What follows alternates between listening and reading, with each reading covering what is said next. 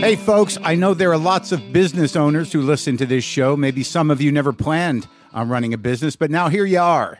One thing you've always got to keep in mind is how much you're spending on your operating costs. That's one of the first things we had to keep in mind with WTF. And with things costing more today than they did when we started, you want to keep your expenses down. To reduce costs and headaches, be smart and use NetSuite by Oracle, bringing accounting, financial management, inventory, and HR into one platform and one source of truth. Reduce IT costs, cut the costs of maintaining multiple systems, improve efficiency by bringing all your major business processes into one platform, slashing manual tasks and errors. By popular demand, NetSuite has extended its one-of-a-kind flexible financing program for a few more weeks. Head to netsuite.com/WTF for more. That's NetSuite, NetSuite.com/WTF. Lock the gate!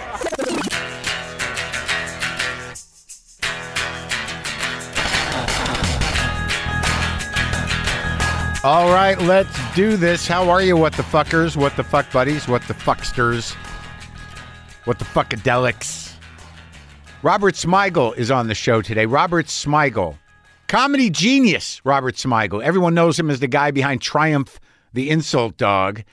But look, man, this guy has been part of the defining force of comedy on television, certainly, and some movies, for 35 years.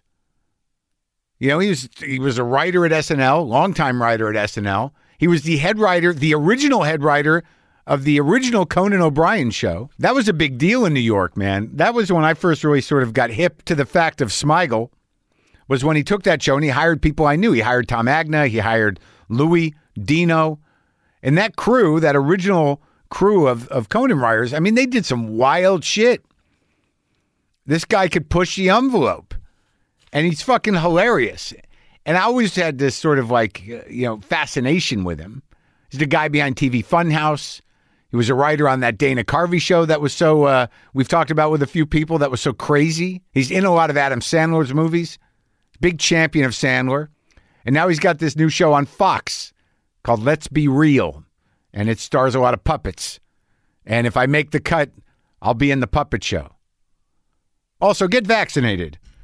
Don't let anyone tell you not to get vaccinated. This is not the hill you want to die on of COVID. It's not the hill you want to die on or kill somebody of COVID. Look at India. Look at the possibilities. Look what we went through. If you're not too fucking selfish or malignantly and incorrectly fighting for some weird breach of liberty, then just go get the fucking shot. What kind of dumbass world do we live in? Yeah, back in the day, it was exciting. Hey, we stopped a fucking disease from killing us. And we all fucking did it. But now it's sort of like, I don't know. Some people might deserve to die. I don't know. I don't trust it. I don't know. Seems kind of dicey. Can't tell me what to do. But I can say you're stupid. I mean, what are some of these fucking people basing their patriotism on? It's ridiculous. Grow the fuck up. Anyway, Sammy the cat, Sammy the Red, Lord Samuel, is now at that age where he's about 3 months, coming up on 3 months, and he's just fucking destroying everything. And I'd forgotten what it's like to have a cat at that age just loose in the house. Whatever can be destroyed will be destroyed. Wires will be bitten through. Curtains will be unhemmed. Things will be scratched. Bodies, my arms, my legs, scratched, destroyed. I have to ride it out. I have to ride it out with this little fucking terror, not take it personally. And even Buster, the old fat man, is, just dealing and playing with him, beating him up a little bit. But I think fucking Sammy the younger, is going to fucking own this house. That seems to be where it's going. So I'll probably be on my way to Florida to deal with the human that birthed me.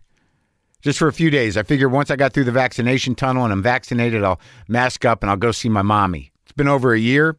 I don't see my mommy that often. I don't call her mommy that often, but she's my mommy, I guess, my mudda. So I'm going to go see my mudda My brothers down there, my cousins, people staying in my house, taking care of things, managing the kitten. You got to get a team, man. You got to get a team on that kitten. Or they're fucking, I'm going to come back and my entire house will just be destroyed. It'll be like a cartoon, like a Buster Keaton movie.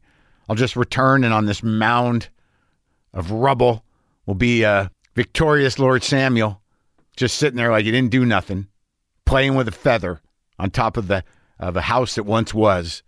So I got to bring a team in. Got a kitten management team coming in. I'm a little nervous about traveling, but not so much about I'm kind of excited. I'm just a little anxious and full of dread. I know I'll be wearing a mask down there. Hopefully I'll get some stuff done. Hopefully I can read my friend Jerry Stahl's new book, which isn't out yet, but I've got the manuscript, and I got to make the time. I don't know where all the time goes, man. But every day I don't have enough time to get my shit done. Maybe it's just the pace I do it. I started to realize that too. Maybe that my process just takes longer because I don't feel like I'm doing a lot of stuff. I'm done with the bread experiments. I'm done making dough, and I'm now feeling doughy, and that's how it goes. Got some good episodes coming up. I've been talking to people coming back around. That weird moment where they come to the door with masks. They're like, I'm vaxxed. You vaxxed? I'm vaxxed. Me too. Take it off. We're free. We're free. You know why we're free? Because we're vaxxed. We're not free because we fought the vax. Because then you're just like a guy who's got to wonder if he'll ever get it. Or just assume that you're not going to die of it. That's what the confidence of that assumption of so many people who are like, no, I'm not going to get the vax. I'll just take the hit. Yeah, will you? Is it really worth it to push back on medicine that much to where you're willing to die of something just because you think you're healthy? How often do you go to the doctor? How healthy do you think you are? What do you really know about what you're made of? Is that how you want to find out? Not breathing in an ICU, intubated, and fucking watching stars before your eyes as you drown in your own fucking mucus? Is that liberty? How are you? Everybody okay? So Robert Smigel is here. And it was an honor and a joy, and it was great to talk to him. So, and again, his new show is called Let's Be Real. And after the interview, I was recruited, and I got roped into doing a bit with the puppets here in the garage. Maybe that'll make the cut. Maybe. I don't know. But it's puppets, folks. Big, human-size puppets doing the satire. Before you listen to me and Robert, I think it's important to tell you that just before, when he came over for a 2:30 interview, we were waiting to hear the Chauvin verdict, and we sat there and we heard it together on the couch. I don't know Robert that well, but we watched and we wept with relief, and I don't know what it was. It was a very emotional thing. We were just both trying to keep our shit together on the couch after they read that verdict of guilty, guilty, guilty, and it was a powerful moment. I will always remember where I was when the Chauvin verdict was read. On the couch with one of the funniest people in the world trying to control our weeping. That's what happened right before I talked to Robert. But this is me talking to Robert about the whole arc of it. The arc of Smigel is discussed now. Sometimes I wish I paid more attention in school, or in some cases, any attention at all. There are probably a lot of things I could have gotten more out of, like literature, and now it's probably not in the cards to go back to school and study the classics. But luckily for us, there's a new podcast called The Foxed Page that dives deep into the best books of all time. This is basically like the best possible college English class, but more relaxed and fun. No pressure of grades or needing to prepare something to say in class. It's only the books you want to read and know about, presented by best-selling author Kimberly Ford. Everything from Cormac McCarthy to Madame Bovary, from classics like Frankenstein to modern hits like Lessons in Chemistry. I love Ireland, but I missed the boat on James Joyce. The Foxed Page has a 3-part series on Dubliners, and that's a pretty great starting point. Want to get the most out of what you read? The Foxed Page is for you. Get it now wherever you get your podcasts. Wow.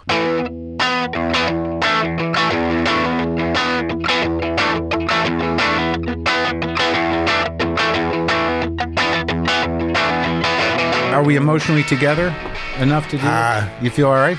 I will, it's such a crazy time for me to be doing this on so many levels that... On so many levels? Yeah, because I'm just in the middle of this ridiculous program I'm doing. Yeah. This is not the way I ever pictured doing your show. I pictured it being like calm and focused and... yeah, but I mean, how long have you been out here? Just like 5 days. Oh. Yeah. And how is it for you in general? I mean, I'm living like a freaky, like I'm 25 again with like 2 other writers in this house. Oh. And, I try to talk to my kids on the phone when I can. Yeah. How many you got now?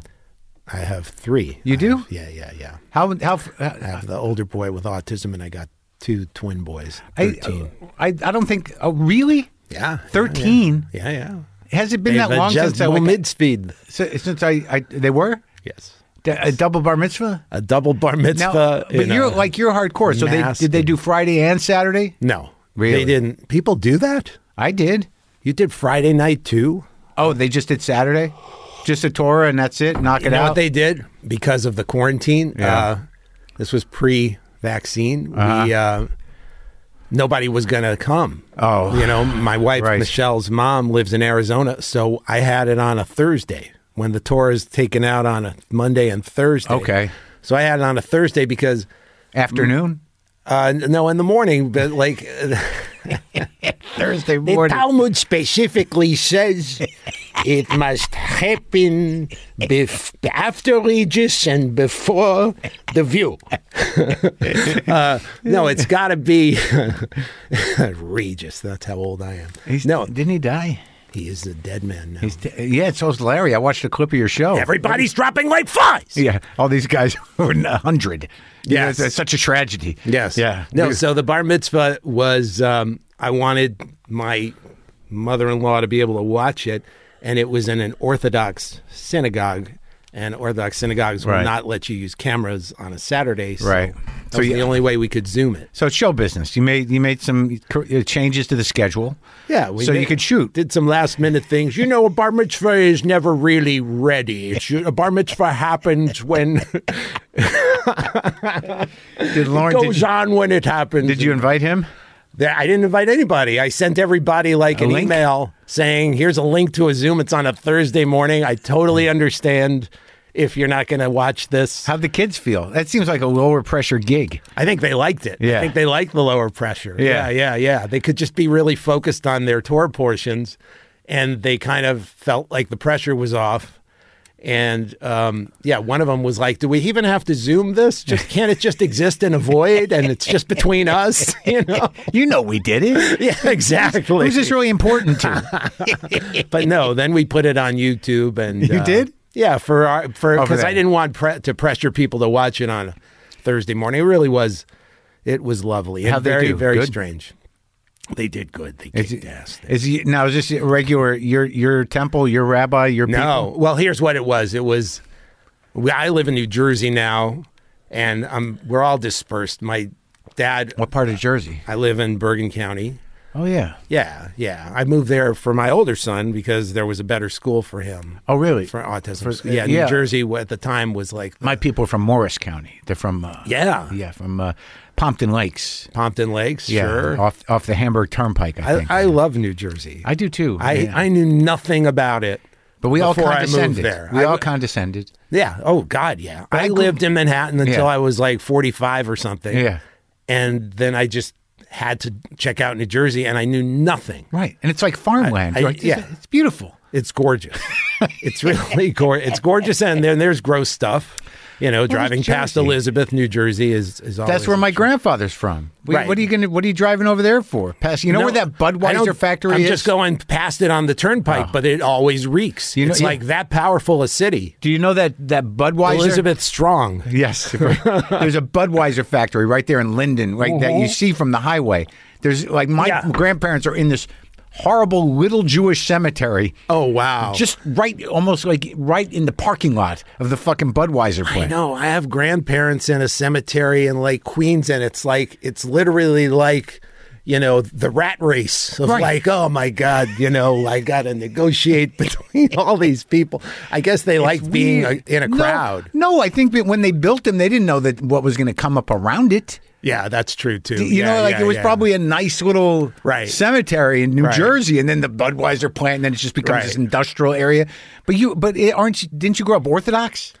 I didn't. I grew up like conservative. Yeah, me too. Kept a kosher home. Oh, really? We did keep a kosher home, but the synagogues we would go to were Orthodox because my dad, his father founded what the non-Jews might never have heard of, a shtibel. Yeah, a shtibel, a small little synagogue in the on the Upper West Side. Yeah, and so we would go there, and I was completely lost because everybody's like, the women are behind a curtain, and the men are like over 90. They're all over 90 except for me and my cousin, and they're handing me a prayer book, and they're turning the pages with their like licking the. That was the thing. They lick their finger. There you go. Lick it. Page 34. There you go. Enjoy. And there's no English in the book. And the rabbi's speech literally was in Yiddish. So then when I was 13, we switched to like a more, my mom was like, we can't. It's got to be with the English and the relatives. What'll they say? So we went. Is that you? I'll turn that on. I'm sorry, man. That's all right. I thought it was me. It's like a million people texting me. Like I said, this is the craziest time. We did it for me to do. Yeah, they're texting you about not about the trial. They're texting me about should the puppet's asshole be perfectly clean bleached, or should it have a little bit of a rash?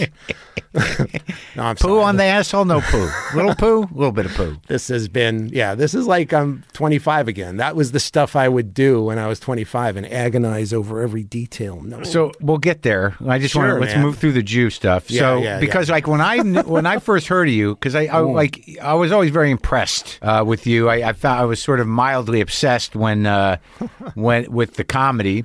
Because, back when I was friends with Louis and you guys were doing the Conan thing, I'd heard one of the best guests we had. That's true. I was one of the most available guests. No. There were many available guests who weren't as funny as you.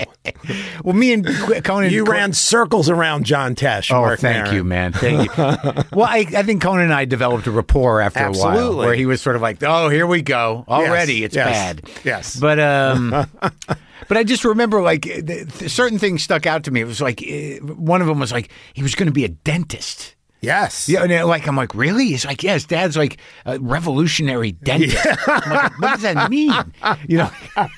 My dad's contribution to dentistry dwarfs my contribution to it's not even close. That can't be true. It is true. It's not even close. My dad changed the way people think about dentistry. Really? Honestly. He really did. And he's still around, right? No, he's not, sadly. But he lived a great long life till he was 92 actually. Because I remember seeing him somewhere at something. I don't know why, but like I didn't see you many places. No, sometimes I don't Conan. see me many places. I'm a recluse. But yeah, my dad was he was on television a lot too. Like in the 70s, he was like, not only did he help develop this, tooth bonding.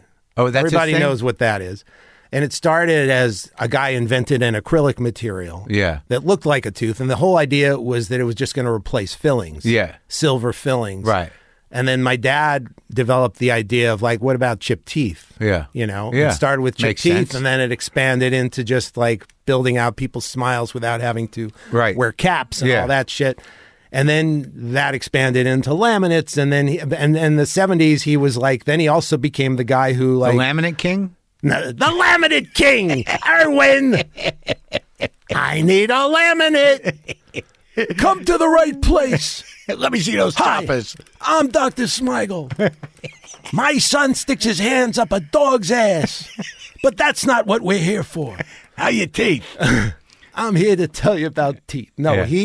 he went on like That's Incredible. Oh, and yeah. places shows like that. Oh, in to the show like, 70s. look at this guy's teeth before and, And look at after. He would Right. do like live Yeah. demonstrations and show how quickly it could be done, like on the Mike Douglas show. Really? Yes, like So he did guest shots on Mike Douglas. Yes. With comics? I Sonny wonder. Bono was there. Oh, Sonny. And Daisy Duke. Oh, of course. And he actually had a really funny one-liner about Daisy Duke that I don't know if he had prepped it, but he got a huge laugh. Yeah. Yeah, what's her name? Catherine Bach. And he said she was showing she had a little, it was such a minor flaw in Catherine in her Bach. teeth. Yeah, she Yeah. had like an eye tooth that was a little thin. He said, Yeah. I could fix it in 20 minutes. And if once I fixed it, nobody's going to look at anything else but that tooth. It's going to be so beautiful. All they're going to notice is your smile. But you were like, I'm going to do it. I'm going to be a dentist. Yeah, I loved being funny. It was all I felt like I was really good at. I mean, Did you do it in high school? I mean, not professional. Yeah, since I was a kid. Like I started like when I was Doing 5. bits? When I was 5, I realized I could draw really well. I could draw yeah. like Fred Flintstone and then Peanuts. And just I was very good at it. And for a 5-year-old, that's like, to have a talent at all was like, wow, I'm just going to do this all day. Yeah, just right. the positive Yeah, reinforcement. look how excited people Yeah, get. yeah, exactly. I made a Snoopy. Yeah, and I liked being funny, and then it just developed into doing impressions of my classmates and drawing cartoons of my classmates. Yeah.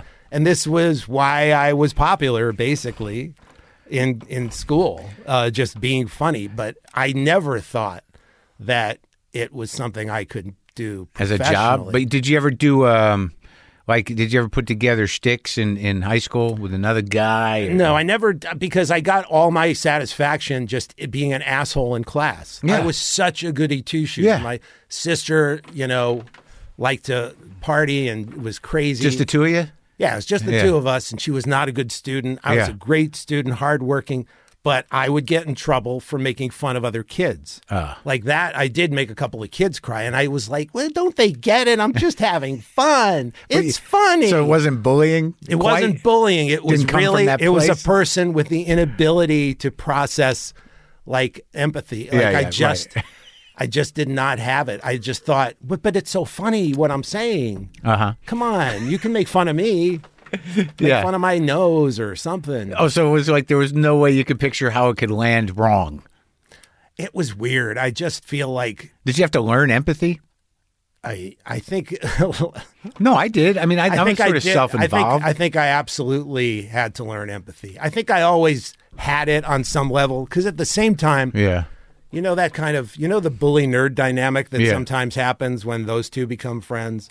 Like I did have empathy because I was also the kid who there was a circle of people who would throw parties. We'd all Yeah. throw parties. And I was the only one who would invite the unpopular kids. Right. It was like literally the only one. I didn't care what my other friends thought. I liked these people that I made fun of. Yeah.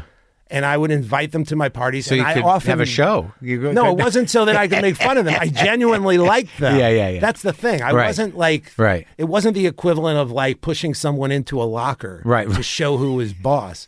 I just found them funny. I found popular kids funny. You didn't have a locker at the house. I had a virtual locker. No, you liked everybody because the I funny really guy. did. Yeah, the funny guy I liked usually. everybody, yeah. And you could move through all the different people. Yeah. Because you were funny. Yes. Yeah. Yes. No, that's usually the way it goes. And then when you bring people together, there were the two crowds that didn't quite. You Right, were the but only they would be connective tissue. No, yeah, to some degree. I Yeah. mean, other kids liked these kids, but they didn't feel like, I'm not going to invite them because that'll be uncool. Yeah, and yeah. shit. And I just didn't care. I was always Oh, that's nice. anti-hierarchy. I hated that kind of shit. Yeah. Yeah, I just hated people. I was a hippie kid too. I grew up in the 60s and when I was a little kid and That was I always got the to most watch- appealing to me. Yeah, how much older than me are you? I'm 57. What are you? I'm 61. Not that, but Yeah, it was yeah. just. But you did catch the tail end. I of it. caught the tail end, and like I got to see like Vietnam protests outside my. You remember it? like on the in like 1969 moratorium day. I got to march with hippies, and you know, it was like really Were exciting. your parents And activists? My parents were liberal then, and then they kind of Tightened up.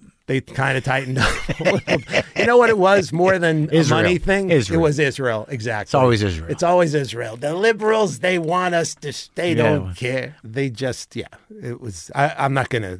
No, My I know. parents are wonderful people, and But that's usually always what it is. It's Israel always is. Israel. It's a complicated thing. Have you been? I am not. Oh yeah, I've been 3 times, but not since like 1995. It's been years. And Is it because my mother's like, you know, like I got to get back there. Like I went twice, and I'm like, I'm never going back there. really? I enjoyed it. no, I enjoyed it, but what am I going to do there? I Well, mean, now what I am have supposed to? kids. I want to bring my kids there. But you show them the stuff. Here's the wall. Look at the put a note in. Well, What- now I'd like to go because now I have Israeli friends who live there. I have right. people that I met on the Zohan movie that I did many years Yes. ago. And then I have people that are like my neighbors in New Jersey who go every year. And I would love to go that way, But not is- just as a tourist, you know. Yeah. Okay. All right. You know, but could you see yourself living there? I'm pretty adaptable now that there's the internet. Yeah. All I do is stay in my room anyway. But would you like to live there? Because I mean, that's sort of the idea. My I mother like to live everywhere. Yeah, That's yeah. my. You know what I mean. But I never even think about this Ireland. stuff. I want to go to. I want to live in Ireland. I don't even There's know so why. many things I want to do, but I have 2 kids and I got this autistic child, and that's I've got to take care of. What's him. the age That's- difference? They're 10-year difference. Wow. Yeah. So, because I remember, like, you know, when the autistic child was young, and you know, and Yeah. how involved you became with Yeah. with taking care of them and Sure. services for them, and like Yeah. what and how difficult is how's he function now? I mean, what is it? High functioning or what? No, How's it? No. I mean, people don't like the term functioning anymore. sorry, I don't know It's what's- okay. I try to keep up too, and it's very complicated, and I don't like to complain about it because I think it's important that there are a lot of people in the autism community that have voices now that didn't when I started. Yeah. And there was much more of misinformation back then. Yeah. I mean, my son is mostly nonverbal, has a lot of issues. It's taken many years to kind of get him to control his self-injurious Yeah. behavior and things like that. And but at the same time, I just think it's a great thing that more voices are out there because they weren't out there. The only person who was autistic who ever spoke about it back then was Temple Grandin. Right. And now there's like a wide variety of people, Yeah. thanks to social media, who have access, and I think that's a good thing. And Yeah. the connection that I mean, in the last 20 years, just so many amazing people have like just come in and out of our lives. Oh, Just yeah. people who are just incredible empathy and patience and gentleness and with him. People who've been who've helped him learn to talk and communicate. He communicates through an augmentive device on an iPad. Yeah. Which I think the iPad is like nobody talks about it, but the iPad has made.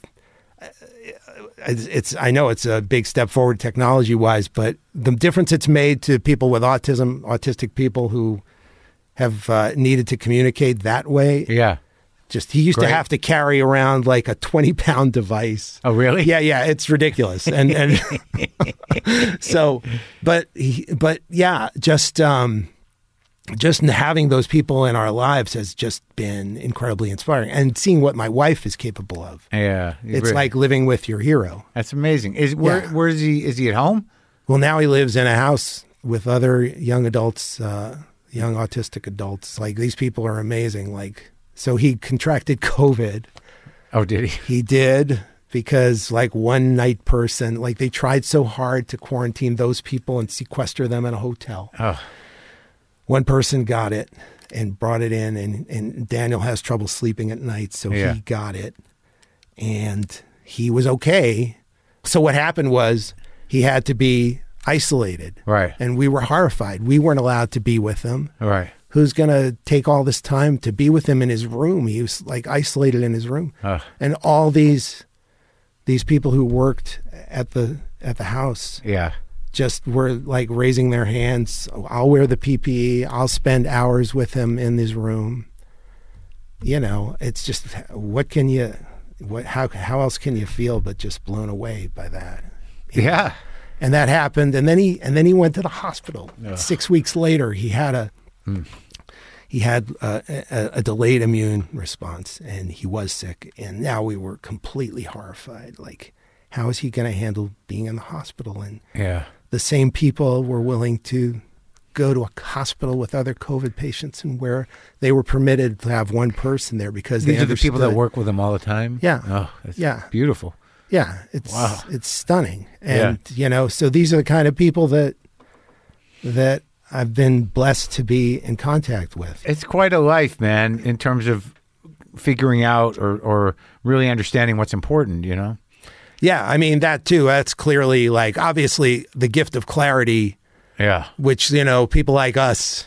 Yeah, That's like the most elusive thing in the Well, elusive because we keep it away. Yeah, exactly. No, it's just we fucking we just stuff our minds with ridiculous aspirations and self-criticism. But also, like you like the kind of stuff you do comedically, or that you have done in your life, where you're kind of defying expectation, early on. Yeah. In the sense that, like, I don't know where some of this stuff comes from. Like, the crew that you accumulated. Yeah. Certainly in the first season of Conan. Right. But it's like, where the fuck? I mean, I don't even understand how that kind of comedy works. It's that was a bunch of people who, Conan and me and Odenkirk, like we were in a box at Saturday Night Live. We loved Saturday Night Live. Well, how do you get there though? Like, so you had a meltdown in dental school? What happened? I just sucked in college at science courses. I was a very good student in high school. Science was the only thing I had to work hard at. Yeah. To get A's or A minuses, and then that's what you have to be good at. Right. In order to be a dentist. And my dad would be like, why do they have to make you learn all this shit? You're not going to need it. I could train you to do this in like, That'd be so funny if you never went to dental school, but your father just taught you something, sort of an under the table kind of thing. He could have. I'm going to bring my kid in. I taught him. He can do that. Put the final layer Where's on. Where's his diploma? What are you asking me Doesn't where need his a diploma diploma. is? I've come up with bonding. What's Yeah. the matter with you? My son. I'm telling you, he knows how to do this. Yeah. That would have been hilarious.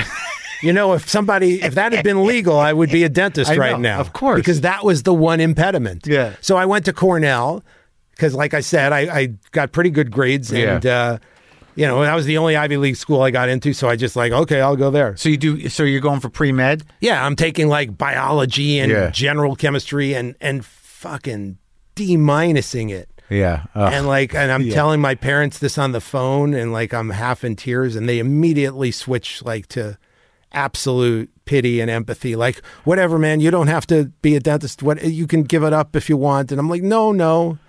If it was reverse psychology, it worked. No, I'm going to keep at it. Were you feeling pressure or just no? I never felt pressure. Made up the expectation? I literally did not believe. The only thing I ever wanted to do was be funny. Yeah. Honestly, or be an NBA basketball player, which was look at me. Not going to happen. So, but you knew that you could be funny professionally. I didn't. You That didn't. was the only thing I ever enjoyed doing that mattered to me. And I was like, well, if I'm not going to do that, I might as well be a dentist because my dad's an amazing dentist, and I'll be in on this incredible practice, and I'll be good at it because I was good with my hands. I thought I'd be good at it. Yeah. And that'll be that. But then you'd be like, what's your father's name? Irwin's son. Yeah, I know. I didn't the care about laminate that. guy? That was the father. I didn't care about that. I didn't care about that. I never. The one who was on Mike Douglas? No, his son. That stuff. I worshipped my dad, and honestly, like I say, it's like I'm prouder of being his son than any of my pooping or humping or any of the stuff I've done. And I mean that. But I just felt like you're never gonna. Nowadays, I think people.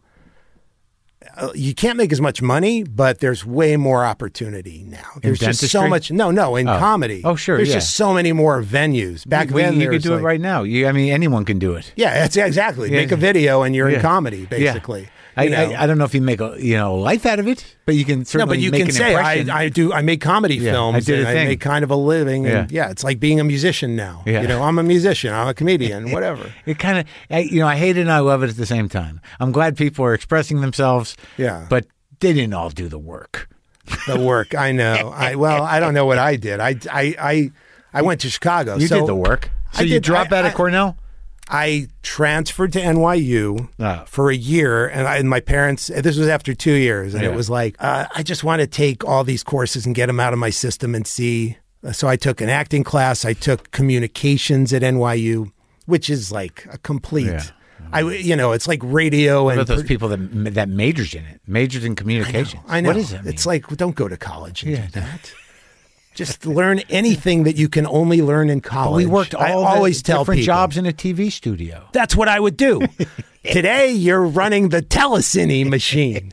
This week, you're going to be the assistant director. Yeah. And so there were 2 weeks that I would look forward to. Right. The one where I was on camera. Right. And the one where I got to write the bit. Yeah. Those were the 2 weeks. And I realized, like, what the fuck am I doing? What am I kidding with this communication shit? Yeah. I know what I want to do, and I'm never going to do it. Yeah. And then I'm like 21, and NYU is throwing a stand-up comedy contest. Yeah. And I'm thinking, okay, I have to commute to NYU. Nobody knows me because they wouldn't let me live in a dorm because I had a Manhattan address. Yeah. Nobody knows me. So I'm going to write an act and I'm going to enter. God damn it. Yeah, I'm going to do this. Yeah. I'm going to enter and I won't be humiliated because I'm literally invisible. It's true. Like I knew people the year I took acting courses, but once I went back into this pathetic, mediocre attempt at pre-med, I just became this sad guy who would just like have trouble getting up out of bed in the morning. Didn't know anybody. So I wrote this act. Yeah. And I invited like my high school and camp friends, like 4 people. Jewish camp, of course. Yeah. That's a whole other digression. And and I, did this ridiculous thing where I was an Orthodox rabbi actually turning the pages, and I had a cotton candy beard and I would eat the beard and it was ridiculous. And then it was just nice because I was an Andy Kaufman lover, of course. So I had this ridiculous thing that started. And then I just did humor about living at NYU, like conventional stand-up. Yeah. But I was one of the winners. I was one of they picked 3 winners. I was definitely third. Yeah. I know I was because Hugh Fink, Hugh Fink. Sure, he pulled his fiddle out and he pulled his fiddle out and murdered. And he was a pro. He'd already done it. And then this other kid named Jonathan Weinstein, I think, who I think is still a working comedian. He was better than me. But fortunately, there were 3 slots. And I finished third, and it changed my whole life because I was like, I've never made strangers laugh. I never thought I could. And you did good? I'll never forget that moment of being shocked that I was one of the winners and seeing my 4 friends like light up at the table in the distance. Yeah. It's just frozen in my head. It's the moment that changed my whole life because I had never made a stranger laugh like that. I never even thought to try. And then from then on, I was like, God damn it, I can fucking do it. Just like any self-centered, narcissistic, creative person. Like, they just think, I suck. What? I'm good? Yeah. Fuck everybody. Yeah. Here we go. So the winners of this contest got to perform at the comic strip against other schools. Oh, wow. So I did that too, modified the act a little, added something about Reagan. I did a Reagan impression of him trying to keep his boner down while he was fucking Nancy. And he's just saying, social programs. It was that kind of thing. Yeah. And I'm literally like humping the microstand on stage in front of my parents who are now like, Robert won a contest let's go.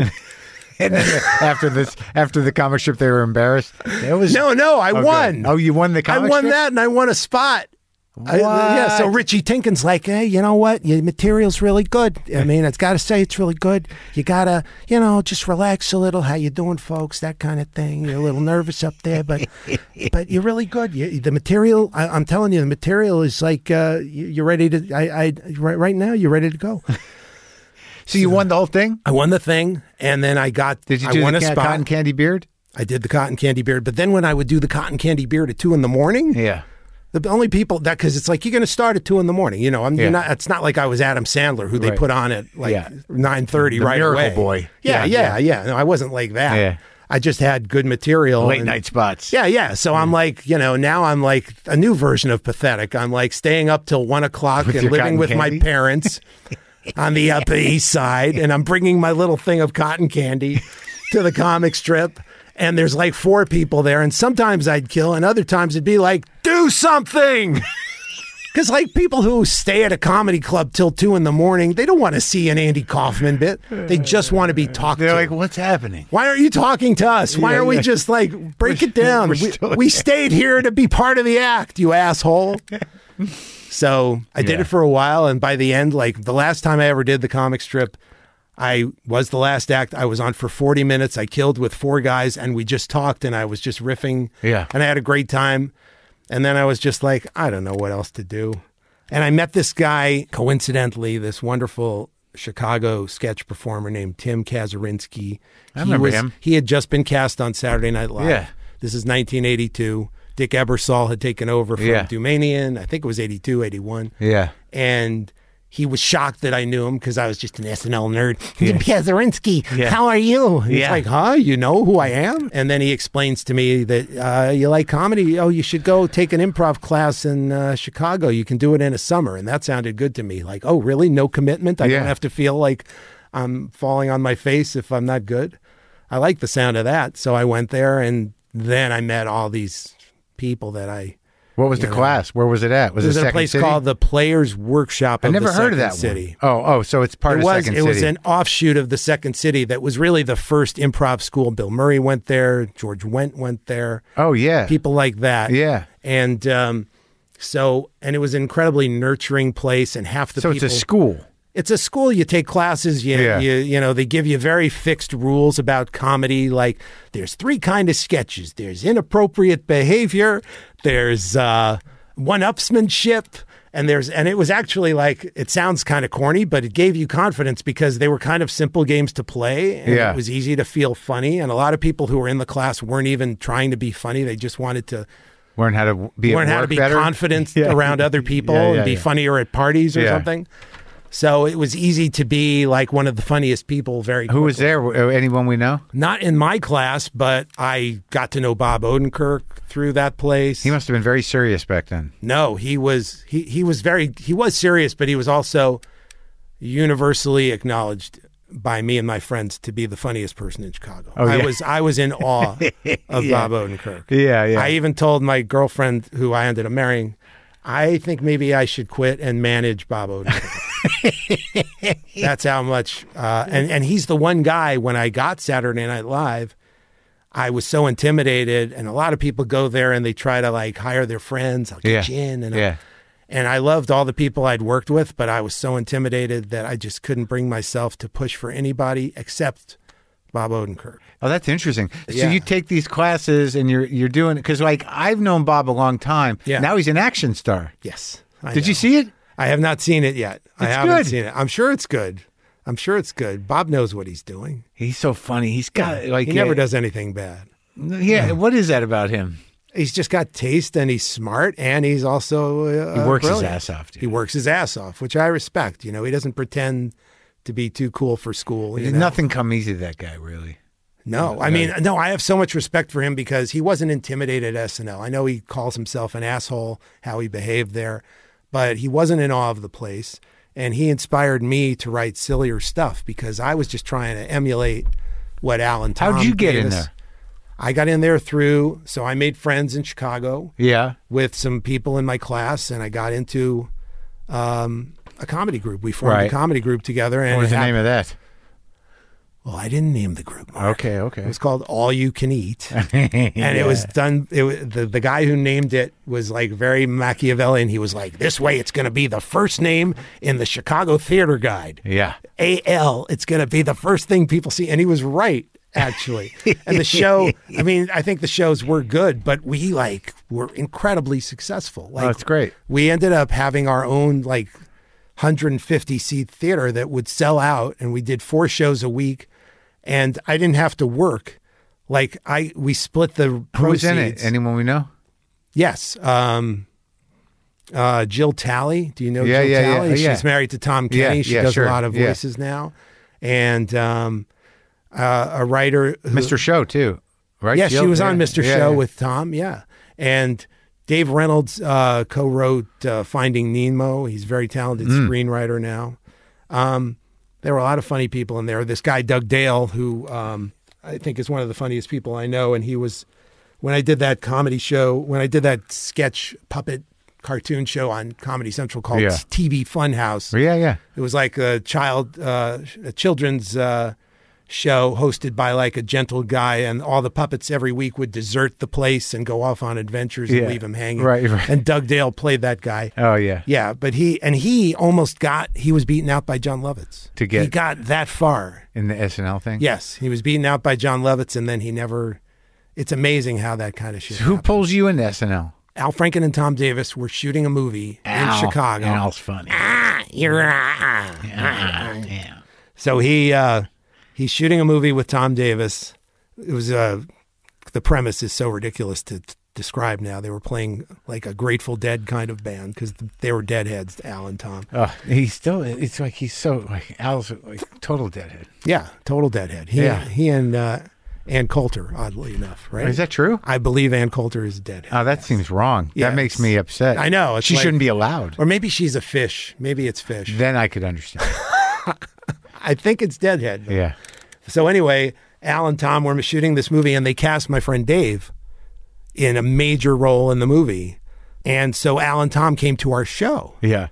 and they really liked our show. And that was not, and then we had drinks afterward at a place called Zum Deutschen Eck. And I was like, this is great. It's validation, and that's that. And then 2 weeks later, remember how TV Guide had that front page of the non-shiny section that was like all the TV news that you could ever have Yeah, yeah, access yeah. to? It was Yeah. just the front page of the Right. non-shiny part of TV Guide Okay. program section. Yeah. And I'm reading Oh, 2 yeah, yeah, I weeks remember, later, yeah. Lorne Michaels is returning to Saturday Night Live, and Al Franken and Tom Davis are going to be his producers. And I just like, my head exploded. Like, I'm going to get a chance to. I'm going to get know a me. chance. I'm going to get. There's an opening. Maybe they really like us. Yeah. I couldn't believe it. And sure enough, like 3 of us got to audition for Lorne. And then Doug made it to the next round. My Howie Mandel impression didn't impress him. Did you do the glove? Me and Doug did Howie and Pee Wee doing Who's on First Oh, okay. and destroying the bit with props. That was the premise. Did you blow the plastic rubber glove up? Yes, on of your course I head? did. Okay. That was, You had to. I had the honker for Yeah. it. But then they invited me to interview as a writer. I submitted a separate packet, and Jim Downey liked it, and then I got hired. I ended up being the one person from the group who did get hired As a writer. as a writer. And that's Lauren's first year back. Lauren's first year back, that And did he- infamous year with like Anthony Michael Hall and Robert Yeah. Downey Jr. And And is that the year did that go well that year? it was a very difficult year because he had all these incredibly talented people, but they weren't necessarily sketch performers. Did they want them to, weren't they looking to kill it, the show? No, I think Oh. Lauren. Once he got back, it was like, I think Lauren wanted to reinvent it, and he was maybe slightly insecure about wanting to be cutting edge and not feeling like he was repeating himself. So Uh-huh. he like went aggressively for like, I'm going to get like that Robert and Michael Hall were like 19 and 18. right. And then he hired Joan Cusack, who's one of the funniest people on very earth. funny, yeah. Yeah, and Randy Quaid was there. And, Oh, yeah. Wow, that's a wild season. man. and Nora Dunn and John Lovitz and Dennis Miller, who were all more from a sketch background. Well, Uh-huh. no, Nora and John were. And then Dennis was the Weekend Update guy. And Right. those were the 3 who ended up surviving that season. And then everyone else got cleared out. Everyone And else you got did- cleared out. You survived. I barely survived, and I thought I was going to get fired. Franken on the phone almost told me as much. I was great. You did great. Listen, you did great, but it's hard. And I just... Hey, you know who really might get back is Swartzwelder. God, he was funny. I'd love to keep talking about how funny he is, Al. He wrote that sketch, yeah. And then it ended up, then 3 people stood up for me. And I'll always owe Dennis Miller, A. Whitney Brown, John Lovitz. They were all Whitney. invited back. They were all like really tight with Lauren at this point because they'd all done great that first year. And they all advocated for me to come back. They all thought I was a funny writer. And I think that is really the big, I don't know if I would have been a stain on the wall. So what was your relationship with Lorne early on? I mean, I have to assume that it got very good. It got very good, but Yeah. it wasn't the first year. Yeah. It wasn't the first year. And I was so nerdy Yeah. and so in awe of the place. Like Yeah. I literally walked in there and I knew this is Leo Yoshimura. Yeah. They'd introduce me. This is Leo, the set designer. I hear very funny in the Star Trek sketch O'Donohue wrote where you played Sulu, Leo Yoshimura. This is Edie Baskin. I very much enjoy your hand-tinted bumpers of Gilda and the like. And they're like, okay, this guy is not going to be any fun. Plus, I had like a Jufro that I would not get rid of. Yeah. This is like 1985, and I didn't want to break up with my Jufro. I was attached to it. And meanwhile, the kids in the hall guys are in there, like Bruce McCullough and Mark McKinney are the other young writers, and they've got the buzz on the side. Clean cuts, yeah. Yeah, and they're wearing like oversized sweaters, and they're incredibly confident, as they deserve to be. And you're doing the old Franken, like the 70s I'm Franken. just like, hi, I'm just here. What can I do? How can I please you? And Lorne just thought I was the biggest nerd. I know he did. Yeah. And then I sort of had this reverse kind of like, I'm not cool, and I know I'm not cool, and I don't care. Yeah. I'm just going to be judged on the work. Yeah. And like, so I made no effort to ingratiate myself. And when did it start to And turn then- around? Like, what was the work that made people go like, holy shit? Well, like, okay, so George Meyer was a great writer at the time who had joined SNL that year. And he had assured me, don't worry, no matter how you do, Lorne never fires anyone. Yeah. He gives everyone a year. It's going to be, Yeah. you're very funny. Then I got one sketch on the very first show with Madonna, and then 5 weeks in a row of nothing. And I was writing like weird shit because like there was a part of me I was so in awe, but at the same time, like Letterman was the cool show back then, Right. and my comedy was sort of more about that. And I was writing stranger shit and like what? Like stuff that Jim Downey would like that Lorne would just, this is bullshit. Like I wrote a sketch, like a candid camera sketch that was practical jokes on animals, live animals. So it was like, watch this goat react to the moving mailbox. And it's just a goat. And it's like a stunt that a human would be confused by, and the goat's just like this. Didn't even notice. We told this turtle that he was going to meet Burt Reynolds and have lunch with him. But what this turtle doesn't know is that it's a Burt Reynolds impersonator. Wait till the look on his face when he realizes that voice is not Burt Reynolds' voice. So then the Burt Reynolds impersonator starts talking, and then there's just like a snap zoom on the turtle's head. No reaction. And to me, this is like the funniest thing in the world. And Jim Downey loved it, but Lorne was just, fuck this fucking nerdy. So then on my fifth show, Tom Hanks, who I was a huge fan of. Nobody really knew him back then. He had done Splash. Right. But I loved the show Bosom Buddies. Yeah. Everybody jokes about Bosom Buddies. Tom Hanks was so funny on that show. Yeah. I don't know if you've ever seen it. Yeah, yeah. It was like Some Like It Hot sitcom. And There's a famous story about a Boston comic who actually got the part, a guy named Mike Donovan. Oh, really? Who got the part in Bosom Buddies or was like up for it. Okay. And he's this guy, Mike Donovan, he talks like this. It's pretty monotone. He's kind of an odd guy. Yeah. But the whole story is like he flies out to L.A. and he's like, I got to dress like a fucking lady.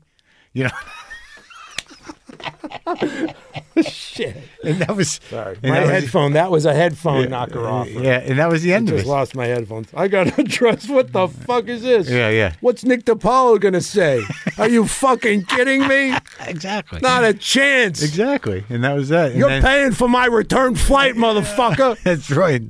Exactly. Dress like a lady. That's hysterical. So you loved Hanks? I loved Hanks. Yeah. And, okay, so I wrote a sketch Yeah. that was, this is something Lorne used to say a lot that was true. He would say, when you're young, you define yourself by what you don't like. And that was actually not a bad point. Because You know how in comedy, when you're young, a lot of sketch writers love to make fun of bad comedy. Right. And God knows I did. So Seinfeld was very popular at the time, but there were a lot of comedians who were adopting his I remember mannerism. that bit. There wasn't there a bit where 3 comedians backstage. all doing Seinfeld. Yes. Yeah. That was But they you? were not deliberately, yes. Right. And the whole point was that it's such an unnaturalistic way of speaking. Yeah, that's not the kind of thing that I'm going to blah, blah, blah. Yeah. I don't know about you, but I want to know. Like, so, and I noticed that other comedians were doing it. It happens all the time. It depends on the act. It happens. I've seen it with other people. Yeah. Like there was a bunch of Attels for a while. There were a bunch of Attels. And A lot how of about how many Hedbergs? Kinnisons, not necessarily in stand-up, but how many people started saying, I want to, fuck it! Like that whole thing became a thing that everybody stole. Do you know where he got that? No. Dude, it's the best story. It's going to blow your mind. Where'd he get it?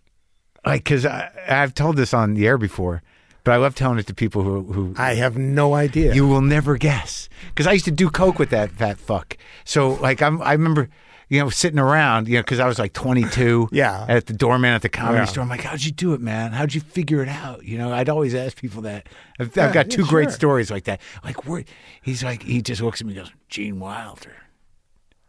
Oh, is it in Willy Wonka?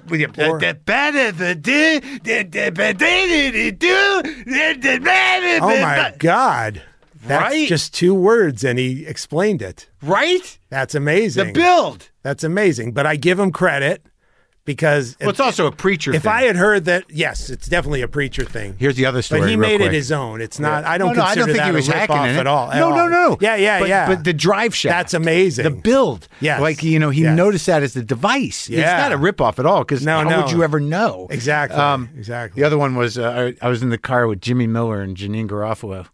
In Boston. Jimmy was like, I don't know what he's doing, looking for people or whatever. And he was already managing Janine. Scoping some people out back. Exactly. I do Dennis for Jimmy all the time. So, well, this was the great moment, like, because I was always that guy, I was always sweaty and like, what about, how did you feel? Tell me what I got to do, Yeah.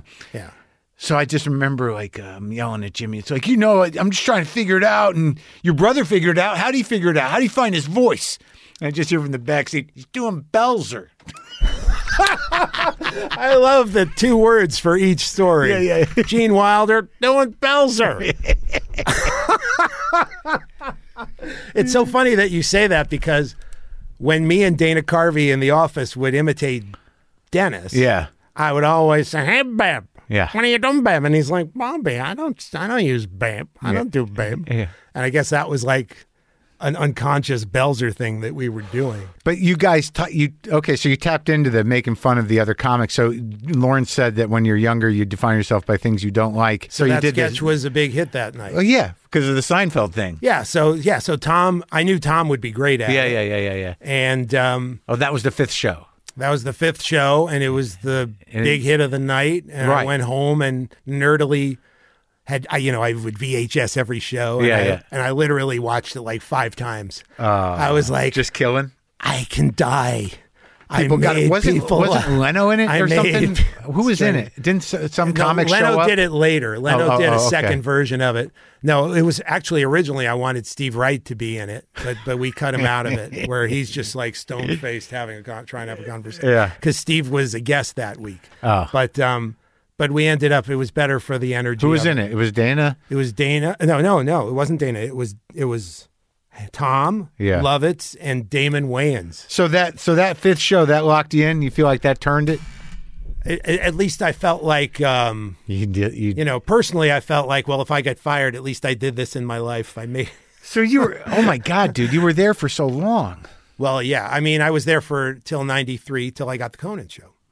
Yeah, I ended up doing very well. Like the next year is when I really kicked in. Like I did the Reagan is a genius sketch behind the scenes and the Star Trek that was Trekkies the best thing. That Get a Life thing. Yeah, that's the best. Thank you. But and I wrote these. When I say I did it, I always had people like John Vitti, George Meyer type collaborators, or even Downey sometimes. But did you go back there? I mean, like So what happened was I was the type of person. I think, a pattern I've seen developing, Yeah. like where I'm like, I'm never going to be able to do anything.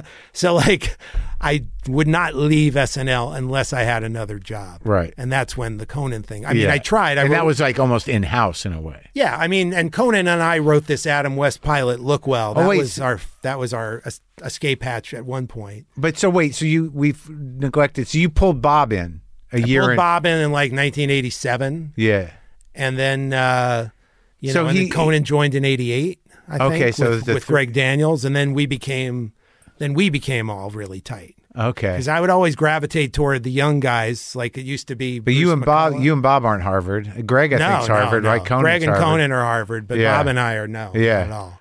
We're from Chicago. Bob's Chicago. I consider myself a Chicago professionally Yeah. type of performer and Yeah, writer. No, I didn't do any comedy in college other than this one contest at NYU. So, but just the weird fraternal brotherhood of the Harvard thing is its own thing. But Yeah, so yeah. you guys you all wrote together, and how does it work over there? You guys, how did you end up? Because I remember I used to judge you for some reason. Because I'm not sure I always understood Sandler. You know what I mean? Right. In terms a lot of people didn't. And like, you know, as time goes on, you know, I look at things differently. But like at the time, you know, there was sort of this, because I always respected you, and I respect Adam. I don't want to get in any trouble with Adam because It's totally fine. He's done amazing things, you know. But when I was a more cunty, you know, cocky guy, You had a totally different comedy vibe than Adam did. right? Exactly. And I remember You're much more grounded. I don't know. I'm just an angry asshole. And I understand. But the thing is like, or Adam I was was- then. Adam he was was funny. he's- But you appreciated that. That's what I'm finding when I'm talking loved- to you. Is that like it's not, you're not judging on. You're only judging the comedic, the funniness. Yes, but I was judgmental about other sketches that I thought sucked. But I would get into arguments with people like Al Franken about Sandler, though. Oh, really? Yeah, because Sandler would write a piece, and people would assume it was idiotic because he was doing a voice like this. Yeah. You know, well, I don't know what you're talking about. Like, he wrote a piece called Canteen Boy, which was about a guy who was obsessive about his canteen and knew all about, like, you know, he would rattle off facts about snakes and things like this, and Yeah. camping, and everybody. It was this incredibly complex scene because all these people would come up to him at parties and like, oh, really, Canteen Boy? They're being totally passive aggressive and feeling superior. Yeah. And Canteen Boy is just doing his thing, rattling off these absurd facts. Yeah. But Canteen Boy was aware that he was being fucked with. Yeah. And he would eventually get snakes to get their revenge on, these people. Yeah. And it was so much more psychologically complex than 90% of the stuff being written. And I remember saying this to Al after a read through. Yeah. And he was like, he would do this tilted head. He would tilt his head like the Chuck Wagon dog. Yeah. You know? Yeah. Yeah. You know, because so many sketches. I like that the Al impression just becomes noises eventually. Oh my God. All my impressions back then. Everything I did was like a surreal impression. Dana Carvey and I would just have so much fun. I mean, my Lorne impression was just Jim Downey would ask me a question. What do you think of Ellen Cleghorn? Show. How about David Spade? Show. It's that kind of idiocy. Yeah. And but anyway, Sandler, he would write sketches, and me and Conan and Greg and Bob would be giggling like 5-year-olds in the corner of the read-through room. Yeah. They would play to dead silence. Yeah. You know, he'd play like a guy. Just because of Weekend snobbery? Update bits. Just because they were being I just snobby? don't think I just think he was ahead of his time. I think he was one of the most innovative writers that I came across at SNL. Like, if you look at a sketch like The Hurley Boy, have you ever seen that? Yeah, I think so. It's like just a commercial where he's like, let me stay at your house. Let me watch your kids. Let me watch your kids. It was so, you got to watch it. I'm not going to do justice to it, but then he would just keep talking about, you know, a message from the Hurley Boy. Yeah. You know, and he's just saying, and then they'd cut to Farley. For God's sake, let the boy watch your kids. It was completely, it wasn't structured like any sketch you'd ever seen. Yeah. And Sandler was one of the few people who were reinventing sketch structure back then. Oh. I swear to God. Like a lot of us were just writing simple kind of like premise escalates kind of shit. Yeah. And they were smart and funny. Right. But they weren't as inventive. They weren't as fresh. And also, but he knew he could drive them. Yeah. You know, Yes. Yes. Well, I mean, he was just so pure. Like he brought so much originality to the show. He didn't fit any mold. Yeah. He was in his own world. He had all these voices that you never heard done in comedy before. I mean, a couple of them were derivative of, like, he did one character that was like Ed Wynn, you know? Yeah. Like he'd stand up in the middle of an audience and just, excuse me, how dare you, Pat, don't you realize people want to see you do sketches with celebrities? I don't know. It was we love you, Pat, but we want to help you. It's like just a guy who took, like a fan who took his advice way too seriously. Right. Again, it was like a sophisticated idea cloaked in a nonsensical, silly voice. Yeah. Well, that makes sense. Like, and I also think that I sort of missed that chunk of SNL. Do you know what I mean? Like, I just sort of, like, I knew Sandler, I knew the movies. Yeah, you're like working Saturday. Exactly. Yeah. And I knew, like, but it was more about, like, I knew who liked him.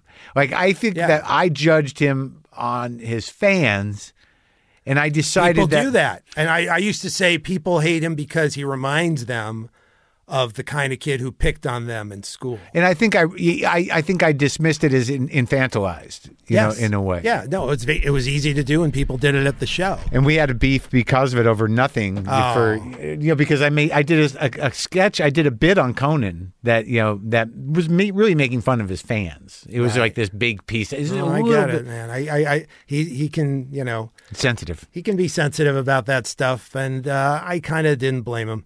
I think there's a little bit of, and I'll tell you why it didn't bother me that he was sensitive, because he's the kind of guy who would never go after another comedian. He's just that, it's not what he does. It's not what he does. No, but he doesn't. Yeah, right. I mean, it doesn't. Yeah. No, but he doesn't say anything negative about other people. He thinks he's like, sometimes I'll have a friend that I really like, and that friend will do an interview and they'll shit on a movie that they did. Yeah.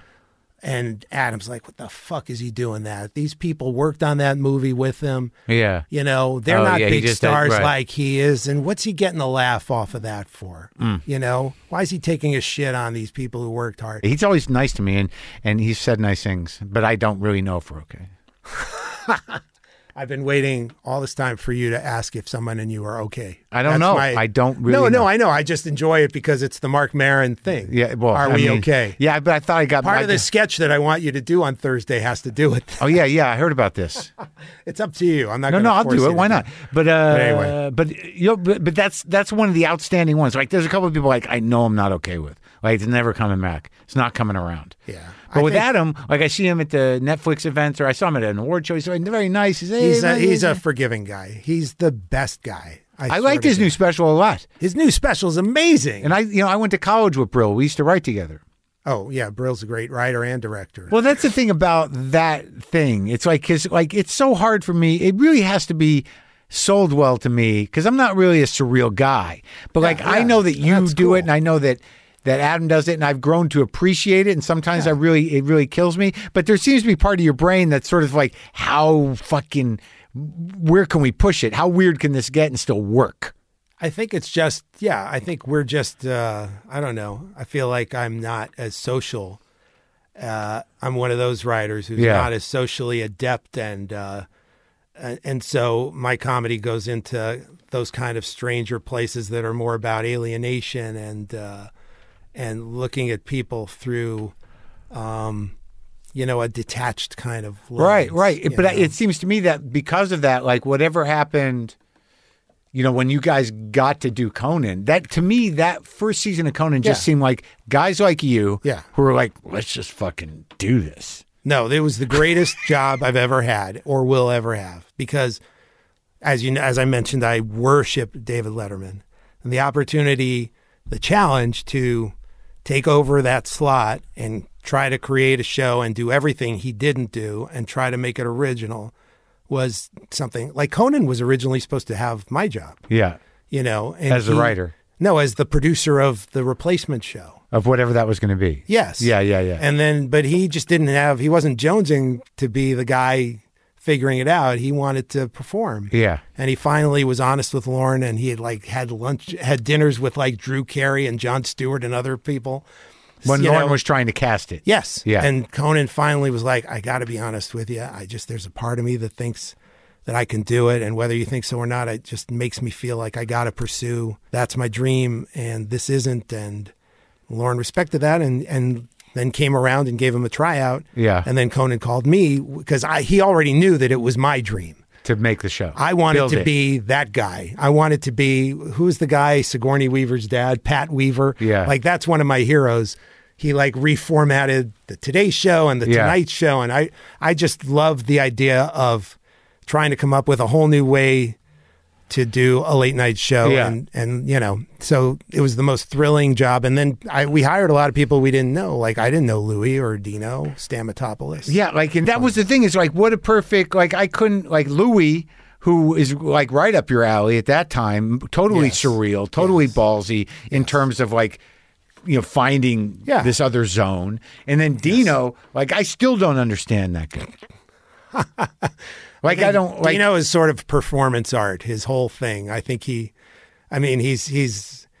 very true to himself, but he loves the persona as well. He reminds me of like, if you're an SNL nerd, it seems to me that like the Michael O'Donoghue school. That's what he aspired to be, like sort of the dark outsider and the... was he at SNL like as he well? would ride a motorcycle at the time, even though he was a geek when he was a kid. Was he at SNL as well? No. Oh. No. So where'd you find him? He submitted. He had written for the Ben Stiller show, so I was aware of him. Yeah. And he actually went to college with my wife in Chicago, so I was aware of him there too. So he was in my radar, but he submitted the best packet I've ever seen. Like where there were like 10 ideas that I would put on the show immediately. Did you? Every one of them, I'm sure, got on the show. So some of them bombed. Who were the other? Like, well, that was the thing. That was the year. But that was also the great thing. Is like, it wasn't just. It wasn't a bomb of like. It was of something falling flat. It was a bomb of like, what the fuck was that? Yes, noble failures. Or flailing period. I called it the flailing period. We were so arrogant because. Like, when Conan first got the job, I was like trying to be happy for him, but I was nervous that he couldn't handle it. Yeah. And I was like slightly selfishly like, wait, this is my shot is going to be trying to make him work. Like, even though he was one of my best friends, this selfish thought came through my head. Like, maybe he can't do it. Can he really do it? Yeah. But then like, I called him back like 10 minutes later and said, of course I'll be your head writer. Because I remembered like, he's just been a great friend to me. Like Lorne would put me on SNL once in a while doing the Bears thing or some update thing I did. And Conan like spent hours helping me polish the bit. Yeah. And I was like, what am I even fucking hesitating? Of course I'm going to just do it. Yeah. Yeah. And it's like, this is going to be totally worthwhile just to try to help Conan. It's a Lorne joint.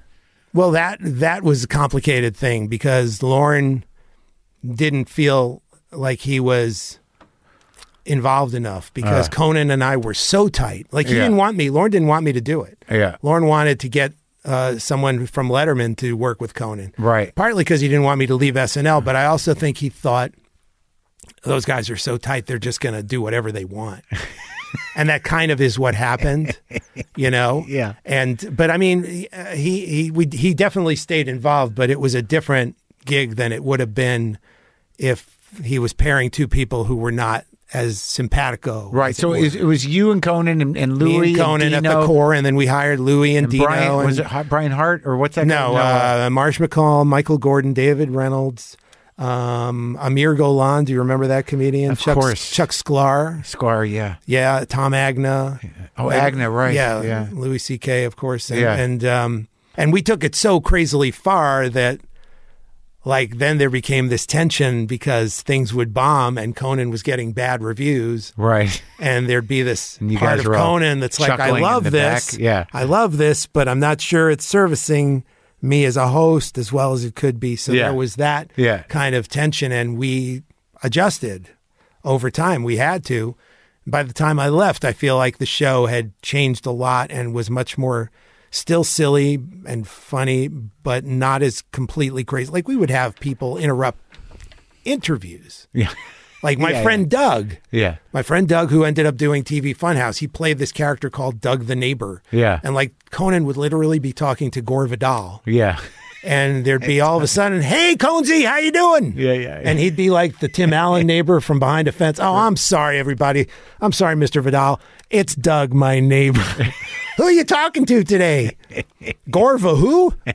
Or Hoova who? And, Yeah. you know, it was that kind of shit. And then Conan would have to get back into the conversation. Right. So, yeah. It was not, like if Conan had been a seasoned, like, guy who'd done a lot of, Right. if he'd been like Jimmy Kimmel was, where Sure. Jimmy had been on radio Yeah. for years. Yeah, had chops. Yeah. Right. But Conan was finding all of that. So it was literally like a practical joke on Conan to do those kind of things. Yeah. And it's not like I was pushing it on him because Yeah. he's a writer at the core and Yeah. he loved these ideas. Yeah. It's like, yeah, let's try it. Yeah. So it was like sort of this painful realization that like, I'm not ready to do this. I love it. I'm not ready to do it. And It took him a long time. It was a painful learning curve. How long were you there? I burned out, man. I was there for like a year and a half. Were you there when I did Bad Fruit Theater? I think I was. I played. I was Dennis Hopper in the Apocalypse Yes. Now. Yes, Bad Fruit. that was Louis' bit. It was Louis' bit, and Yes. he did the Apocalypse Now the night of Coppola, when Coppola was on the show. Yes. Oh, Right. that was really exciting. Yeah, and, yeah, we did it just for Coppola. I just remember working that voice, man, the Hopper voice. And Yeah, then, you were great. And then the whatever I was, a rotten pear or something, it immediately just fell off its post. Of course. Like a good rotten pear was supposed to do. It did it exactly on cue. But then you so you burnt out there, and then like you. You know what happened? I didn't totally. It was like I had just been a newlywed. I got married Yeah. like 3 months into the show, Yeah. and I had been such a shitty boyfriend Yeah. for 8 years at Saturday Night Live. Yeah. This is everything. This comes first. Right. And then I'm finally married. And when you get married, it's different. It's like that feeling of commitment. Yeah. You know, you're terrified of it, and then it happens, and Yeah. everything changes, and it's Yeah. like, wow, and it felt great. You wanted to And enjoy then it. I didn't want to let her down after that. Right. Well, that's nice. And then it became like, oh, this job is harder than that job was, and I waited until I got another job, and I used that as kind of an excuse. But Is that when Groff came in? no, Groff was like he came in like a year later. So Louis filled in. Who took over? Louis was supposed to do it, and then he backed out because he realized this is not what I want to do with my life. Yeah. So then Marsh McCall did it for like a year, and then Marsh right. McCall left to do sitcoms, and then Groff came in. Yeah. And Groff, I think, was probably the best. He was fantastic. Yeah, I started with Groff as a stand-up, and he wrote for my dumb show on. I gave him his You first wrote for writing job. for your Marin show? No, for Oh. short attention span theater on Comedy Central. SAST. Yeah, I made them hire him because it was He's so great. terrible, and that was like his great. first writing job. He was a fantastic head writer at Conan. Solid guy. You know, he's one of those grounded people. Yeah, Yes, yeah. that's why he's grounded. That's Yeah. why he can write sitcoms. He's had a much more success writing that kind of shit than I ever have. So but then the Dana Carvey thing. When By was shit, that? I mean quality sitcoms. Yeah. Sorry. Yeah.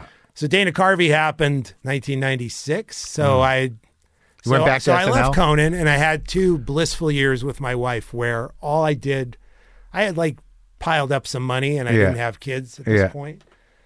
So all I did was occasionally submit to SNL and do like the lips of Oh yeah. different characters. Those are so fucking funny. At Conan. Yeah, I did all these voices. I of always Conan. I always knew when it was you. Yeah, well, it was You had a almost certain- always me. You have because- such a good timing. Was that your bit? Yeah, me and Dino. Dino said, "Let's do." One of my big ideas for the show was like Conan's going to interview people in the news. I wanted to bring sketch comedy to a late night talk show, kind Yeah. of like Steve Allen's show was. That's Yeah. what I picked, and I was like, "We'll get people, and they'll dress up as celebrities, and Conan will interview them." And then Dino. One day we were pitching ideas, and he said we should do something with Clutch Cargo. Dino was a Chicago guy, and Clutch Cargo was Yeah. still running in Chicago when I was there in the 80s. So everybody would joke about it. And then I connected that like, oh, that's way better to interview celebrities that way. Because it's like, first of all, there's no makeup and wigs. But But secondly, you're playing a practical joke on a photograph. Right. And then I ended up just like riffing as Bill Clinton, and Dino said, you should just do these voices. They don't have to be like 100% perfect, just be funny. And so I ended up doing most of them, you know, because I was I called myself an imprecisionist. Yeah. No, they were good. And then you had a good build. You know, it was like Oh my God. That's the most fun I've ever had. Yeah, doing that. More fun than Triumph. Triumphs, there's too much pressure with Triumph. Oh, really? To land a joke a certain way? Just like, am I going to hurt this person's feelings? There's that pressure. Right. Yeah. And also Triumph is, I don't mean to brag because a lot of people write it with me, but Triumph's hysterical. Yeah. It is hysterical. And I feel the pressure of keeping it at that level. Right. You know? Yeah. And I'm sorry if that sounds like cocky or something, but it's Triumph is a very collaborative thing. I have great writers who help me with Triumph. So I don't feel like Who are they? Oh my God, I could list, lately, like David Feldman, that Yeah, guy. sure, yeah. He didn't help me at Conan, but like since then, Feldman and some of the great Conan writers at that era, like Brian Rich, who created the masturbating bear, he would write great jokes for Triumph, and there are just many people. So it's so funny because it's one of those bits where it's like if somebody's just out and driving, they're like come up with a one-liner, like, oh, I should just send that to Robert for the dog. I'll take anything. Originally Triumph was like a practical joke on the dog. It was like, this dog's so limited, all he can say is for me to poop on. Yeah. He'll pay a compliment and then he says for me to poop on. That's his idea of an insult. That was the bit, yeah. Yeah, it was a joke on the dog. And then we realized, oh, Conan's got a lot of cheesy guests.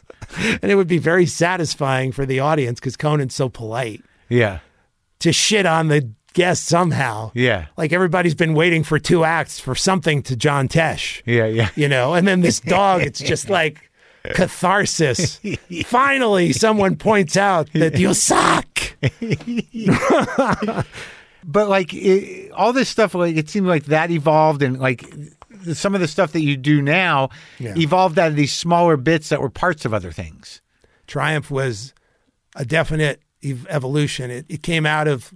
So I had this mantra at the show: we're not going to do anything Letterman does. Right. We're going to make stuff up. We're going to do a show that makes shit up. Right.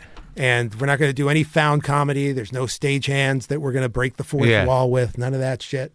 And by shit, I mean genius. Yeah. But I was like, and I didn't even let Conan do remotes the first year. Yeah. Conan's the funniest person who's ever done remotes at this point. Yeah. And so people, if I say that, you'd think, what a fucking horrible producer you must have been. But the idea back then was like, we're not going to do anything Letterman does. Right. And by the way, it's hard because he did everything. Well, he did everything related to found humor. Right. Okay. He did not do, he did not interview a fake Bill Clinton. Right. He did not do Bad Fruit Theater. Right. There were a lot of bits like that. And he did this thing where the Westminster Dogs, this was a classic Letterman type thing. He had just moved to CBS and he was experimenting and having fun with the new space and being able to run people in from the street. Yeah. Here's Rupert G. delivering food. And so he had the Westminster champions just run down the aisle. Yeah. That's all they did. Yeah. And it was really funny because it was so reductive. And I was like, we're going to have dogs that that are puppets and have actual talent. And it happened because so my wife and I we were newlyweds and we were shopping for a new table at one of these quaint Southern furniture stores. And they had a rack of heads of realistic looking animals. Yeah. Dogs, cats, a rabbit, a seal. And they were so realistic looking, these dog puppets, that it cracked me up. I'd never seen anything like it. Yeah. The detail. Mostly you think of rubber puppets, you think of Kermit type things. And this dog, I just immediately put a dog's on my hand and started sniffing her ass in the store with the puppet. And she had no problem with that because she's married to you. Yes, and she's a freak, and that's why we got along. So then she surprised me on my birthday with 7 of these things. Yeah. And that's how I got the idea. And Westminster was a week later. And so that's how I got the idea. These dogs will have talent. They'll sing the theme from The Bodyguard and we'll throw roses at them like they do at Westminster. Yeah. And it'll be very staid. And it wasn't, and and then it evolved. Like one year there was like a magician dog who sewed another dog in half, or my favorite, a dog would light its own farts. My favorite dog ever was a dog who impersonated Jack Nicholson. Yeah. So it was like this plastic dog, and it had the long paw, and he just put the paw over his forehead like the hack Jack comic. Yeah, I'm Jack Nicholson. You can't handle the truth. Because I made all the dogs talk with Russian accents. Right. Because when I grew up, I had Russian grandparents, and somehow I associated dogs. I don't know. I have no idea. Were they funny? My grandparents? Yeah. Not particularly. They just had a funny accent. And that's where it came from. That's why dogs in my head. Yes, that's where it all came from. Yes. And so the bit itself came out of the desire to do the opposite of what Letterman was doing. Well, what happened with the Dana Carvey show? Because I can never get that opening bit out of my mind of the first show. That, it scarred me forever. The Clinton with the nipples. Yeah, it was insane. It was insane. It was literally like a kamikaze mission. What are you guys doing? Yeah, it was like you guys had taken to a certain level with Conan, but then all of a sudden it's like, what was their edict on that show? Well, listen. I surrounded myself with my favorite writers, and Dino and Louie by then were like two of the people I loved to write with the most. Yeah. I made Louie the head writer, and Dino was there, and Odenkirk helped out early on. And Louie had an idea that was perfectly, well, it was already silly. It was like Clinton is going to say that he's both the father and the mother to, Hillary was in a lot of trouble back then with Whitewater, and a lot of her approval rating was very low at the time. Yeah. So he was going to assure the public that he could be both the mother and the father to the country, because he had that whole nurturing. Okay, so that whole nurturing, I feel your pain. Right. And then Louis had the idea that Clinton would say, and just to show you my commitment, I have worked with health experts and scientists, and I've developed the ability to breastfeed. And then he whipped out like a prosthetic thing, and we had babies. Yeah, we had like two babies, one on each boob. Yeah, and then, I mean, that probably would have killed the show already. But just like Louis, I don't think we're killing the show enough. He wanted more boobs. Yeah, now, can I play, Yes End Sabotage version? What if, folks, I like animals, right? What if he was breastfeeding kittens and puppies as well? And we gave him 8 boobs, like a kitten and a puppy. And everybody was like, yes, you're in charge. I guess we're doing it. I love positive and reinforcement. Thank you. So we did it, and I had no idea. Here's what I had no idea of. We were following Home Improvement. They were so cocky about this show. Yeah. We're going to give you the best slot on the network. Yeah. 9:30 after Tim Allen. It was Dana, right? They were like, we got a hit. Yeah. Yeah. Everybody, we thought we were cocky too. Yeah. And so, sounds good. The bigger the audience, the better. Bring it on. Yeah. It wasn't until like 4 weeks into the show that I actually watched an episode of Home Improvement. Yeah. And my jaw dropped. Like, all I knew about the show was that Tim Allen had once been busted for coke. Yeah. And that Pamela Anderson was on the show. So I thought, yeah, this is a raunchy kind of lead-in thing. And I was so, listen, just my advice to young producers is to be aware of the show you're following on network television. I didn't know we were following a show. I didn't realize that the reason Home Improvement was the number one show. You were following America? It was because parents could watch it with their kids, and everybody loved the show. Oh, I didn't realize that. It was like American Idol became in the Zeros. That's the kind of show it was. I watched it like 4 weeks in, and I was just, oh my God, this is nothing that I would ever watch that's anything like my show. It's a family wholesome show. Right. And you're still dealing with a late night sensibility. And we're starting with fucking Bill Clinton and eight boobs. Braves, yeah. And I just felt like what have I done to my friend Dana? How could I have not realized this? Yeah. And There was no coming back from that. The show had like minute by minute ratings that went like it was like a new record for like, drop a off, cliff dive. Yeah. Like, yeah. Did it cause a rift between you and Dana? No. Oh. I mean, I think it was stressful for a while because it's the same thing with Conan. It's like you realize that you have to protect your star. His name's on it. He's the first thing people see. He's carrying the whole thing. And you may have envisioned the show to be this level of crazy, but you've got to scale it back. And that's what happened with both shows. And I actually think by the time we finished the Dana Carvey show, it was a perfectly fine, acceptable, smart show. But it was just way too late to sway the people at that network. Let's talk about the new thing, because I watched some coming attractions of it, and then I had to watch. I hope the coming attractions were horrible. They like had somebody else write them. I don't think they sent me a whole thing. Did they show you the sketch with Matt and Charlie? Did you get to watch that? Yeah, that's funny. Okay, I got good. that. Yeah. Okay, good. But it was so funny because I had to sit through a trailer for The Masked Singer, which I've never watched, and I don't even understand what's happening. I don't. Oh, The Masked Singer? With anything. Like, I know you and I were, a couple hours ago on my couch, choked up because of the Chauvin, Yes. that justice happened. Yes. Stunning. I know that. Yes. But then I watched The Masked Singer. I'm like, what the fuck is happening here? What is You're it? just disoriented. Ken Jeong What is kind there? of world do we live in? Right. Wait a minute. There should be nothing surprising about Ken Jeong being on The Masked Singer. Ken Jeong will take any job. He's a good friend of mine, and a good doctor. Triumph has made relentless fun of him. Yeah. One of Triumph's jokes was, if you have a Susan B. Anthony coin and a Buffalo nickel and an original wheat Lincoln penny, what do you have? Enough to pay Ken Jeong for one day's work. He'll take anything. He'll say yes. That's funny. So the new shows, it's like it seems like that British show almost. What was that called? Triumph would say, imagine if Spitting Image didn't suck.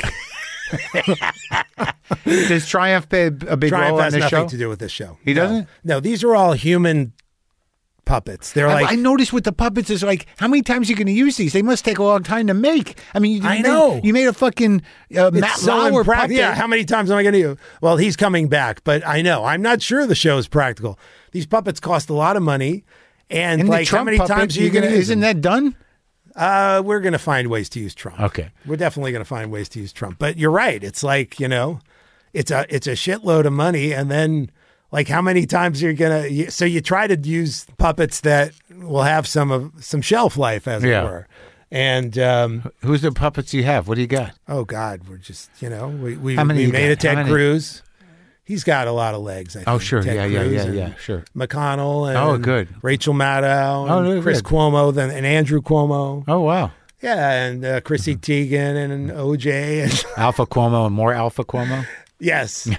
Alpha and Alpha. Yeah. Alpha and Alpha We've Cuomo? got separate sketches for each Cuomo. Uh-huh. And Tucker Carlson. Oh, that was a good one. Yeah, And you do the voice? No, I didn't. I mean, I could. That but guy's a fucking monster, dude. I work for the Fox Network. I That's interesting. He's great. No, he's you a great can't. man. You're going to take No, I shots know. at him. It's weird that I think I'm excited to be able to make fun of Fox News on Fox. Right, but doesn't everybody separate the two? People who get opportunities, who are forward-thinking, interesting comedic shows and writers, they have to be like, well, Fox News is a different hallway. It's like it's Well, we're I not know. the I same mean, they're network, owned by the same people. I know, but somehow or another, there's this ability to compartmentalize. Nobody's boycotting. 20th was owned by, The Simpsons. All those shows have made the Murdochs a shitload of money. Yeah, it's weird how that works. It was right? finally 20th was finally sold by Disney. But is pushback but you know what? even Like possible? I worked for GE. I know. I worked for GE when they were dredging the Hudson River. Yeah. Like one of my most famous sketches was something that wasn't that funny, but it was like a Schoolhouse Rock parody where I got to make fun of GE. Right. It was like conspiracy theory rock. Oh, right. And it was all about, originally it was supposed to be a weird conspiracy theory about Kennedy put to music. But then I was like, fuck it, I'm just going to make it about everything GE is doing right now. And did you get pushback? We got it on the air. There were like several hurdles we had to Yeah. get through, like make sure the homeless man looks a little nutty. Yeah. But they let us do it. And then, so Bob Wright is the head of Yeah. the network. Yeah. Lauren puts it on at like 12:30, thinking that Bob Wright goes to sleep after Weekend Update. Right. And like he gets home late that day and Yeah. he turns it on and the show never showed it again. Oh. It was a very rare instance where they took the sketch out of the rerun. It's like, isn't it like the broader question, or like, is it? Because I mean, I've lived in this reality. We all live in this reality. There's a Yeah. certain amount of monopolization that goes on in media companies. Yes. But to what end does satire remain effective and not just part of it? Do you know what I mean?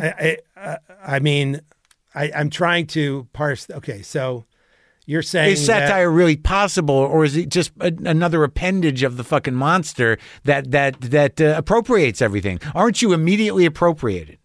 I mean, By when the I larger- did that sketch, I literally called out GE on things Well, and that look what happened. nobody Look talks- what happened. Yes, no, I know. Well, it'll be interesting to see like what you can say. Yeah. They're letting on a lot of shit. We're going to make fun of a lot of conservative people. Yeah. They want us to, not be completely that way, but it's not that hard to make fun of Nancy Pelosi. And Right. Sure. So Sure. I have no problem. You gotta, like, I don't believe in like bean counting and like what's that phrase? Whataboutism, or like Yeah. like if people are wrong and there are more people wrong on one side, I'm like, fuck. But it's it, also I'm gonna make puppets, fun right? of It's them. puppets. So you make the shaking lady and Well, I'm going to try not to uh-huh.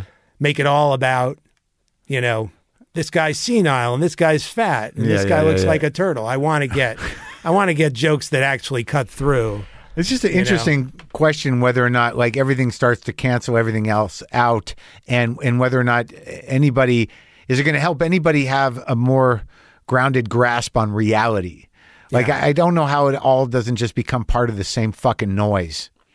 Right. Sorry, buddy. It's No, gonna be great. No, it's okay. That's all right. I mean, I don't aspire to change people's minds. And I'm not with the talking show. about your show, really. I'm Yeah. just saying, like it's sort of an interesting intellectual thing to figure that out. Like how do you accommodate the idea that you're on Fox? And like, and when you really did something that pissed GE off, they're like, "That's not happening again." And Yeah, you're like, well, that's okay. I got more funny things.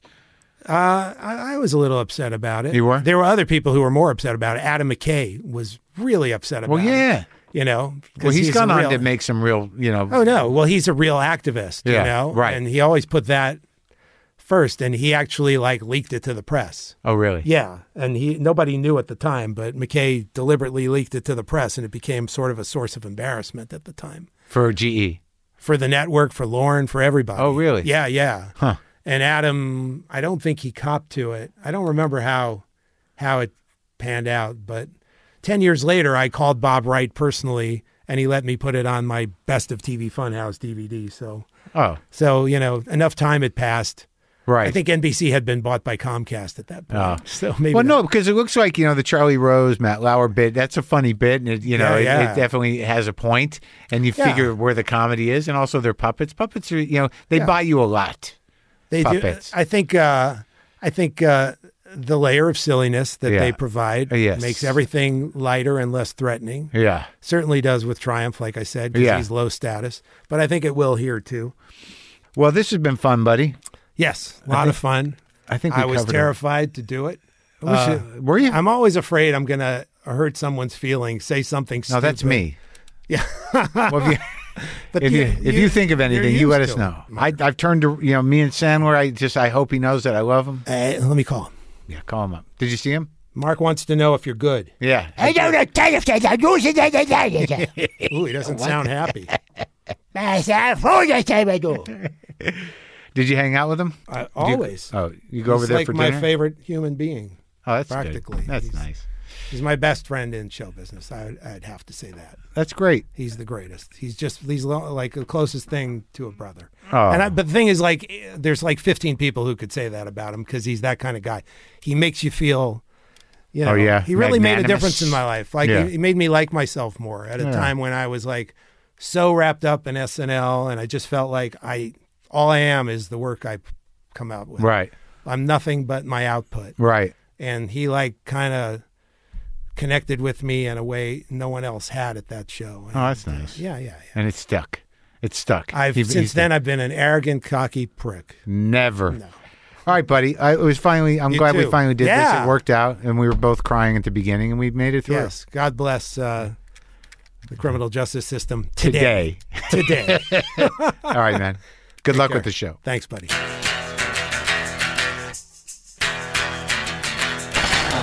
So there you go. The new show is called Let's Be Real. It's a puppet show, life-size puppets. Funny. It's on Fox. That was a fun talk. I enjoyed it a great deal. He's a sweet guy. Okay. I'll talk to you soon. Next time I talk to you, I might be in Florida. Hopefully. That's the plan. If I don't talk to you from Florida, something's gone horribly wrong, and you'll hear about that. I'm not sure I will. Boy, this has gotten grim. Let's play some guitar.